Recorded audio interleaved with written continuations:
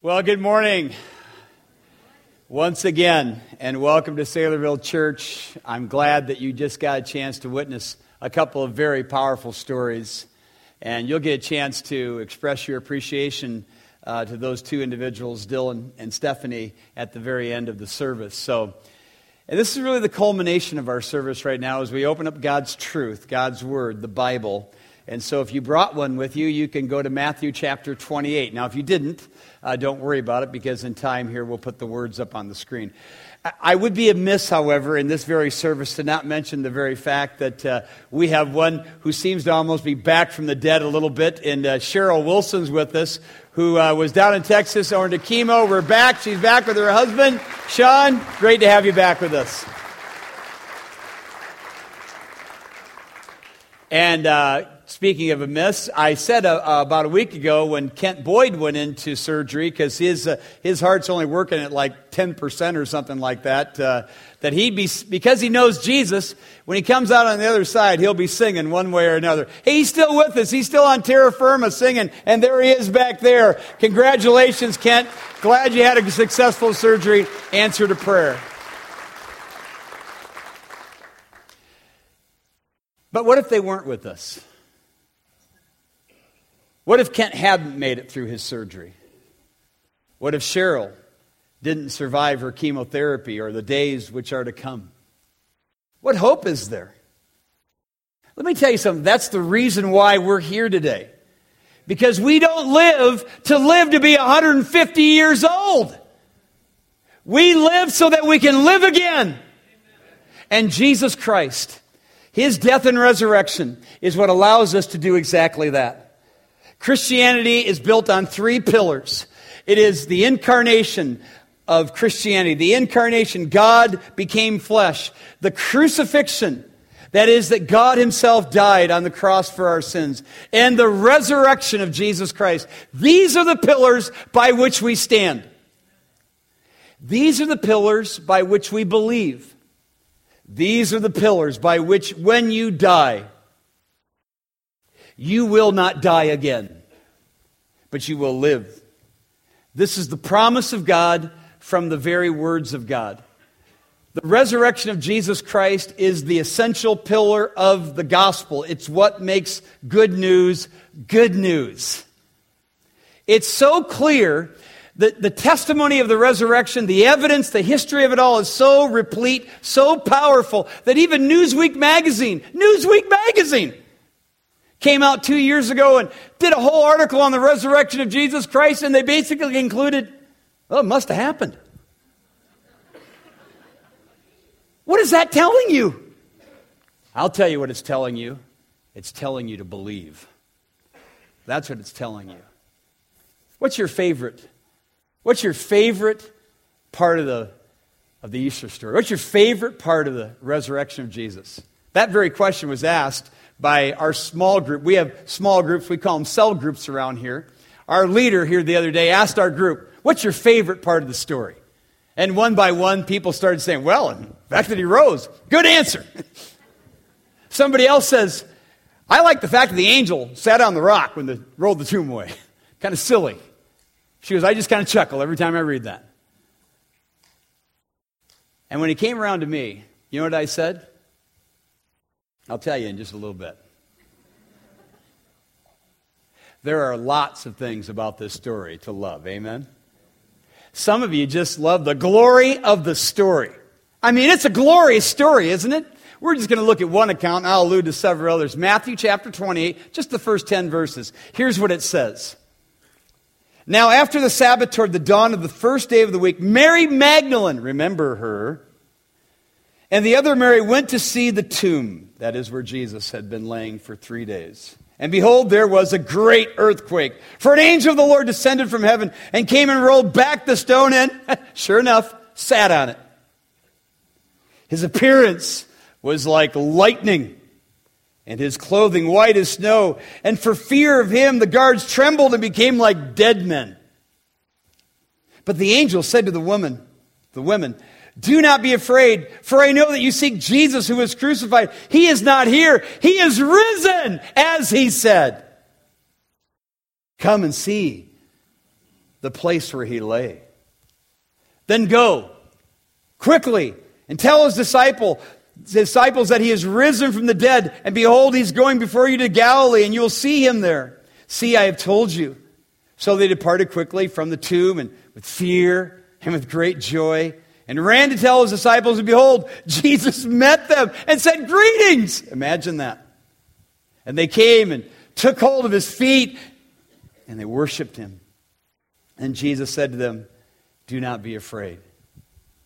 Go and tell my brothers to go to Galilee, and there they will see me. So you got two commands here. Come and see, go and tell. It's the glory of the story. I mean, you got to just love this story. There's an earthquake. There's an angel, sits on the rock. There's other angels. In fact, in one of the accounts, you got the women going into the tomb. There's an angel sitting at the feet where Jesus was laying. There's an angel sitting at the head where Jesus was laying. It's almost like an Old Testament imagery of the two cherubim that are over the mercy seat. I don't know what your favorite part of the story is, but just the glory of the story. You got Mary Magdalene, you got the other Marys, you've got the disciples, you got the two men on the road to Emmaus who they're just beside themselves. Oh my goodness, he's gone. All of a sudden Jesus comes up incognito, meets them, takes them through the Word of God and displays and shows himself and then disappears in front of them. You've got the disciples who later on that day, cowering in the upper room, Jesus walks right through the door and appears to them. Says, here I am. Touch me. The glory of the story is enough, is it not? And some of you, because you're more heady, you're more cerebral, you like to think through things in detail, your favorite part of the story are the many things that offer proof that he's alive and we should believe. And there are a lot of things. There are many things. In fact, there were many appearances. Do you know that the Bible, God's Word, teaches us that there were at least 10 different times, occasions, and people that Jesus appeared to in the flesh after he rose from the dead? There were many witnesses. You can just go through a litany of witnesses. And at one time, 1 Corinthians 15, 500 people at one time. Some of the detractors, many of the people who don't want to believe that Jesus rose, because if Jesus rose, then that demands that we do something with him. And some people think, well, they were just, they loved Jesus so much. I mean, they loved him so much. They cried when he was gone. And so, I mean, they just, he said something about rising from the dead. So they just sort of believed it and they sort of hallucinated. 500 people hallucinating at the same time? That doesn't even make sense. 500 witnesses. There are many witnesses. There were many physical revelations of himself there were many times where he physically showed himself to his disciples. And what did he do? Luke tells us he sat down. He said, hey, grab a hold of me. I'm not a ghost. You got something to eat? Give me something to eat. He eats in front of them. So many physical manifestations that he was real. And then there were many days. You need to know that on this glorious day when Jesus rose from the dead, and he appeared to all the people that he appeared to, that wasn't the only time. He didn't just go and say, see you later. He hung around for a month and a half. For a month and a half. For 40 days, Jesus hung around. For 40 days, he ate with them. He taught them. He hung with them. He let them handle him. John would later write, who our hands have handled. And this is the reason why in the inspired historical account of how the church took off and grew, Luke writes in Acts chapter 1 that Jesus, chapter 1 and verse 3, after it says, presented himself alive with many proofs. Actually, the Greek word means infallible or irrefutable proofs. Proofs you can't refute that he's alive. So, some of you like that. That's a favorite part of your story. And if you're a woman, you should really like the resurrection. Amen, ladies? You don't even know what I'm going to say yet, do you? Really, because of the prominence of women in the resurrection account. That's a huge thing. I mean, if you got a little touch of feminism in you, you'll like this too. The fact of the matter is, of the 10 times, the 10 appearances that Jesus had when he rose from the dead, the first 2 were women. That's fascinating. In fact, there are at least 3 fascinating things about that to me. First of all, it's flat out true that in the first century, women were absolutely discarded in terms of their testimony. You didn't listen to a woman. It was chauvinism on steroids. Seriously, it was. Their testimony wasn't listened to in a court of law. Is it any wonder when Mary and the other women saw Jesus, they run to the disciples, they said, he's alive! And they what? They didn't believe it. They're women, for crying out loud. And so this is God saying, I love everyone equally. Something else was very interesting to me, and just a little unknown truth to many. Later on in the epistles, that's when Paul would write to the churches, he said to the Corinthians, he said, in 1 Corinthians 15, you have an apologetic, a sort of a defense for the resurrection. If you want a defense for the resurrection, you don't read the Gospels. Oh, you do. But if you want a real theological defense of Jesus' resurrection, you read 1 Corinthians 15. Why do I tell you that?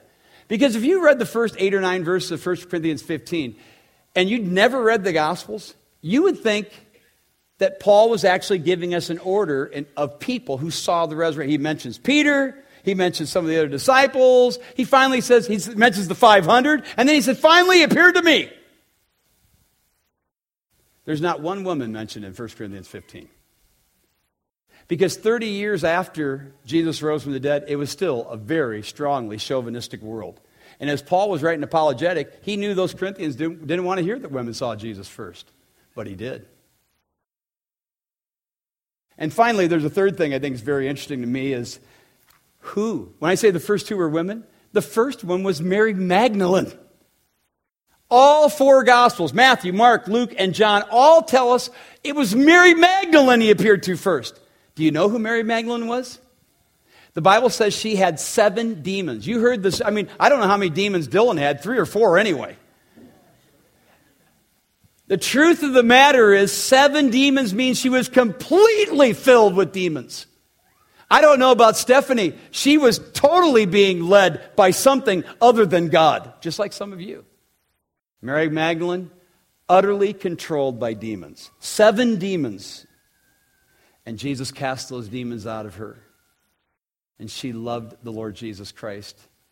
And if you follow the account of Mary Magdalene, you see her with demons, you see her without demons, you see her following Jesus, you see her at the crucifixion, you see her through the crucifixion, you see her at the tomb. She's there! Is it any wonder that Jesus would appear to her first? And if you think about it, you might remember this, some of you. When Jesus appears to her, she doesn't recognize him. In fact, she thinks he's the gardener. She can't find the body. She says, wherever you put the body, just tell me. I'll go get it. I'll take it. I'll put it somewhere else. How did Jesus help her to recognize who he was? I'll tell you, in a word. It was her name. He spoke her name. He said, Mary. And with that, she worshiped him.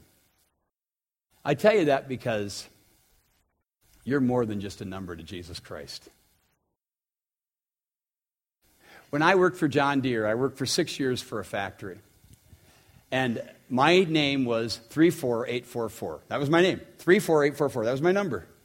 They didn't know me by any other means but my number. Completely impersonal.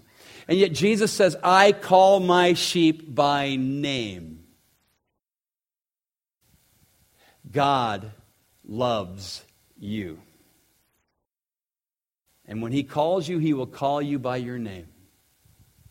And someday everybody who's in the grave will hear the voice of the Son of Man and come forth. Will he call you by your name? That's a pretty good reason to love this resurrection account, huh? The prominence of women.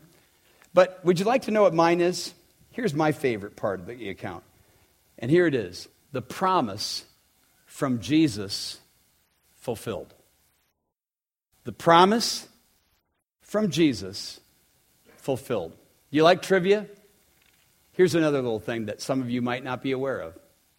If you have studied the Passion accounts, that is, the Passion account is when Jesus was arrested, through his trial, Pilate, Caiaphas, all these guys, and then scourged, crucified, dying for our sins. If you follow it in Matthew's Gospel, you start reading in chapter 26 all the way to the end. If you start it in Luke's Gospel, you start a little bit early. You start at Mark's Gospel, you start at like chapter 14. If you start it in John's Gospel, you can go all the way back to chapter 13 and read to the end. The fact is, nearly half of the Gospels deal with the Passion account of Jesus. And if you read this, and you read them all four Gospels carefully, you'll find all kinds of quotes, prophecies from the Old Testament. You'll hear from Zechariah. You'll hear from Hosea. You'll hear from Jeremiah. And you'll hear repeatedly from David. You'll hear from Isaiah. As the lamb before its shears is silent, so he opened out his mouth. The dividing of garments. All of these things are Old Testament prophecies. And as you read through it, one fulfillment after another. In fact, you keep reading, and the Scripture was fulfilled. And the Scripture was fulfilled. And the Scripture was fulfilled. All the way up until he was crucified. But if you read the resurrection account, in Matthew chapter 28, we just read that, or Mark chapter 16, or Luke chapter 24, or John chapter 20, are you ready for this? Not one reference to the Old Testament. Not even one. Now, it's sort of alluded to because when Peter and John show up at the tomb, they run in there, John believes, and the Scripture says in John 20, for as at this time they did not know the Scriptures taught that he must rise again. But it doesn't tell you what Scripture. Jesus takes the two disciples on the road to Emmaus, and he tells us he goes through the Scriptures, but he doesn't tell us specifically what Scripture he went to. There is not one Old Testament quote about the resurrection. So on what authority do we believe this? Well, we just went through several of them. The witnesses, the glory of the story itself, the prominence of women and whatnot, but you want to know what my favorite part of the story is?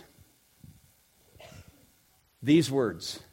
You might have just run over the top of them. When the angel appeared to the women, he said, "He's not here, he's risen, as he said." In Mark's Gospel, he says it a little differently. He says, "Just as he told you." And then in Luke's Gospel, he says, "Remember how he told you?" Here's my point. Jesus' words were God's words. And if you can't believe Jesus, who can you believe? Now, my guess is that some of you don't believe these promises, or you haven't up until now. And you don't really have a favorite part of the Easter story because, well, you're not a Christian. You've never truly placed your faith in Jesus. You've been around Christianity, and if you've been with us over the past few weeks, you're just like Judas. You've been around, you've been among, but you weren't a part of the family of God. That's where Dylan was all of his life. But he didn't become a Christian until a month ago. And that's the way some of you are right now. There's a promise from Jesus you need to believe. Earlier in his life, before the Passion Week, one of his best friends died. And Jesus purposely showed up late for the funeral. Jesus never showed up at a funeral that he didn't break up, by the way. And so he shows up to this funeral, Lazarus's. He's been dead for 4 days. His body is already starting to corrupt. His sisters are crying to Jesus saying, if you had been here, our brother wouldn't have died, because Jesus was really good at raising up sick people. And then Jesus levied this promise upon his two sisters. He said this, "I am the resurrection and the life. He who believes in me, though he may die, yet shall he live. And he who lives and believes in me will never die." Do you believe this? Actually, that was Jesus asking the question.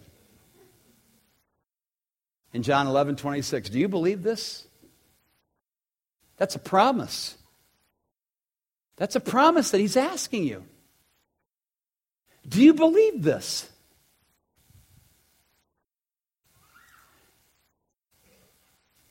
A number of years ago, I was a pallbearer at my grandmother's funeral. And I didn't want to be late for the funeral, so I got there early. I got in there, nobody was around. So I thought I'd kill some time. Poor choice of words here. And I just started walking around the funeral parlor. I walked down into the basement, and lo and behold, I discovered, a casket showroom. I didn't know they even had such things in these places. A casket showroom. Caskets all over the place. I'm sitting there walking around, look like cars. I'm looking at these caskets, and I noticed that one was like $2,000, another one was $10,000. I was just sitting there staring, and all of a sudden I felt the presence of somebody in the room, which is a very eerie thing to sense when you're in a funeral parlor. And I looked around, and sure enough, it was the funeral director. And he said, "Can I help you?" And I was at a loss. What was I supposed to say? No, just browsing. So I'm kind of, I'm bumbling for words, and I said, well, I did notice. The caskets there's all kinds of prices. There's one for $2,000 over here, and you got another for $10,000, and everything in between. He says, well, you obviously don't know caskets. He had me on that one. And then he began to describe these caskets. These seals, you should notice these seals. Some of these caskets are very, very well. And some of these caskets are not as good. The seals aren't quite as good. He just started to describe this all the way to the metal and then the vault that they would go into. And he's getting all animated. He's all excited about his caskets. And he said, in fact, I got to tell you something happened. Pat, I got to tell you something happened just a couple weeks ago. We disinterred a body. Ooh, okay. Yeah, you see, the family moved out to California. They were moving out, and they wanted to move the entire family cemetery plot out to California. So they had a 5-year-old son that had died 17 years earlier. And so we disinterred, that is, we brought the casket up, and he said, you know what, we looked inside. He said, we looked inside, and we looked at that little guy, and with a couple of minor adjustments, we could have portrayed him that day. And he was excited. He was jacked. He'd done a great job 17 years earlier. I have to admit, I was impressed as well. But my next thought was, he could preserve him, but he couldn't give him life. Only Jesus can give us life. It doesn't matter how good that seal is. Your destiny is sealed without Jesus Christ. And with him, with the resurrected Jesus, your destiny is also sealed. Beyond that casket, because I'm telling you, you're going to be laying in one of these, just like I am, one of these days. And the only question will be, where will you be beyond the seal? Where will your destiny be sealed? Jesus gave you a promise that he himself is the resurrection and the life. And if you will believe in him, though you will die, yet you shall live. And so I ask you this morning, on this Easter resurrection morning, as you head toward that, where will you go beyond that? Do you want your sins to be forgiven? Jesus' resurrection is the affirmation that he did take your sins to himself on that cross. His resurrection says, you can believe in me. I will take your sins away. I'll make you my child. I'll call you by name. Will you believe in him today? Express your sorrow over your sin. Believe that he died for your sin on that cross, and that he rose again gloriously from the dead, and you will become a child of God. Will you pray with me?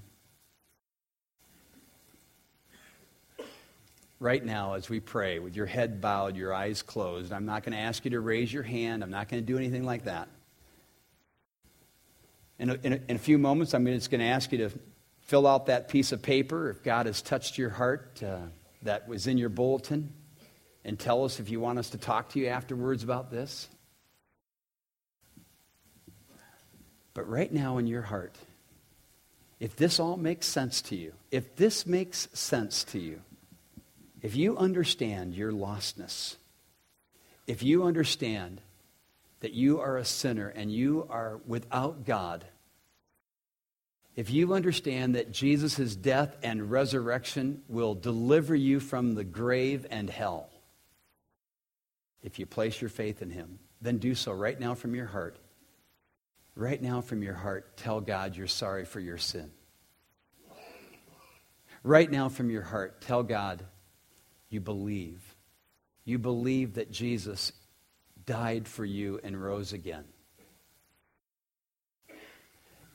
If you're one of these individuals who have trusted your good works, you've trusted your church, you've trusted something you've done, some religious ceremony, stop believing that. It's Jesus alone that can save you. And just acknowledge that right now, that he alone can take your sins away and be your Savior, and ask him to come into your life. If you're a Christian, know that this casket is not your destiny. It's just a stopping point. Lord, we love you. And we thank you for the story, the glory of the story of Easter. Make it glorious to those who are without Jesus, we pray. In Jesus' name, amen.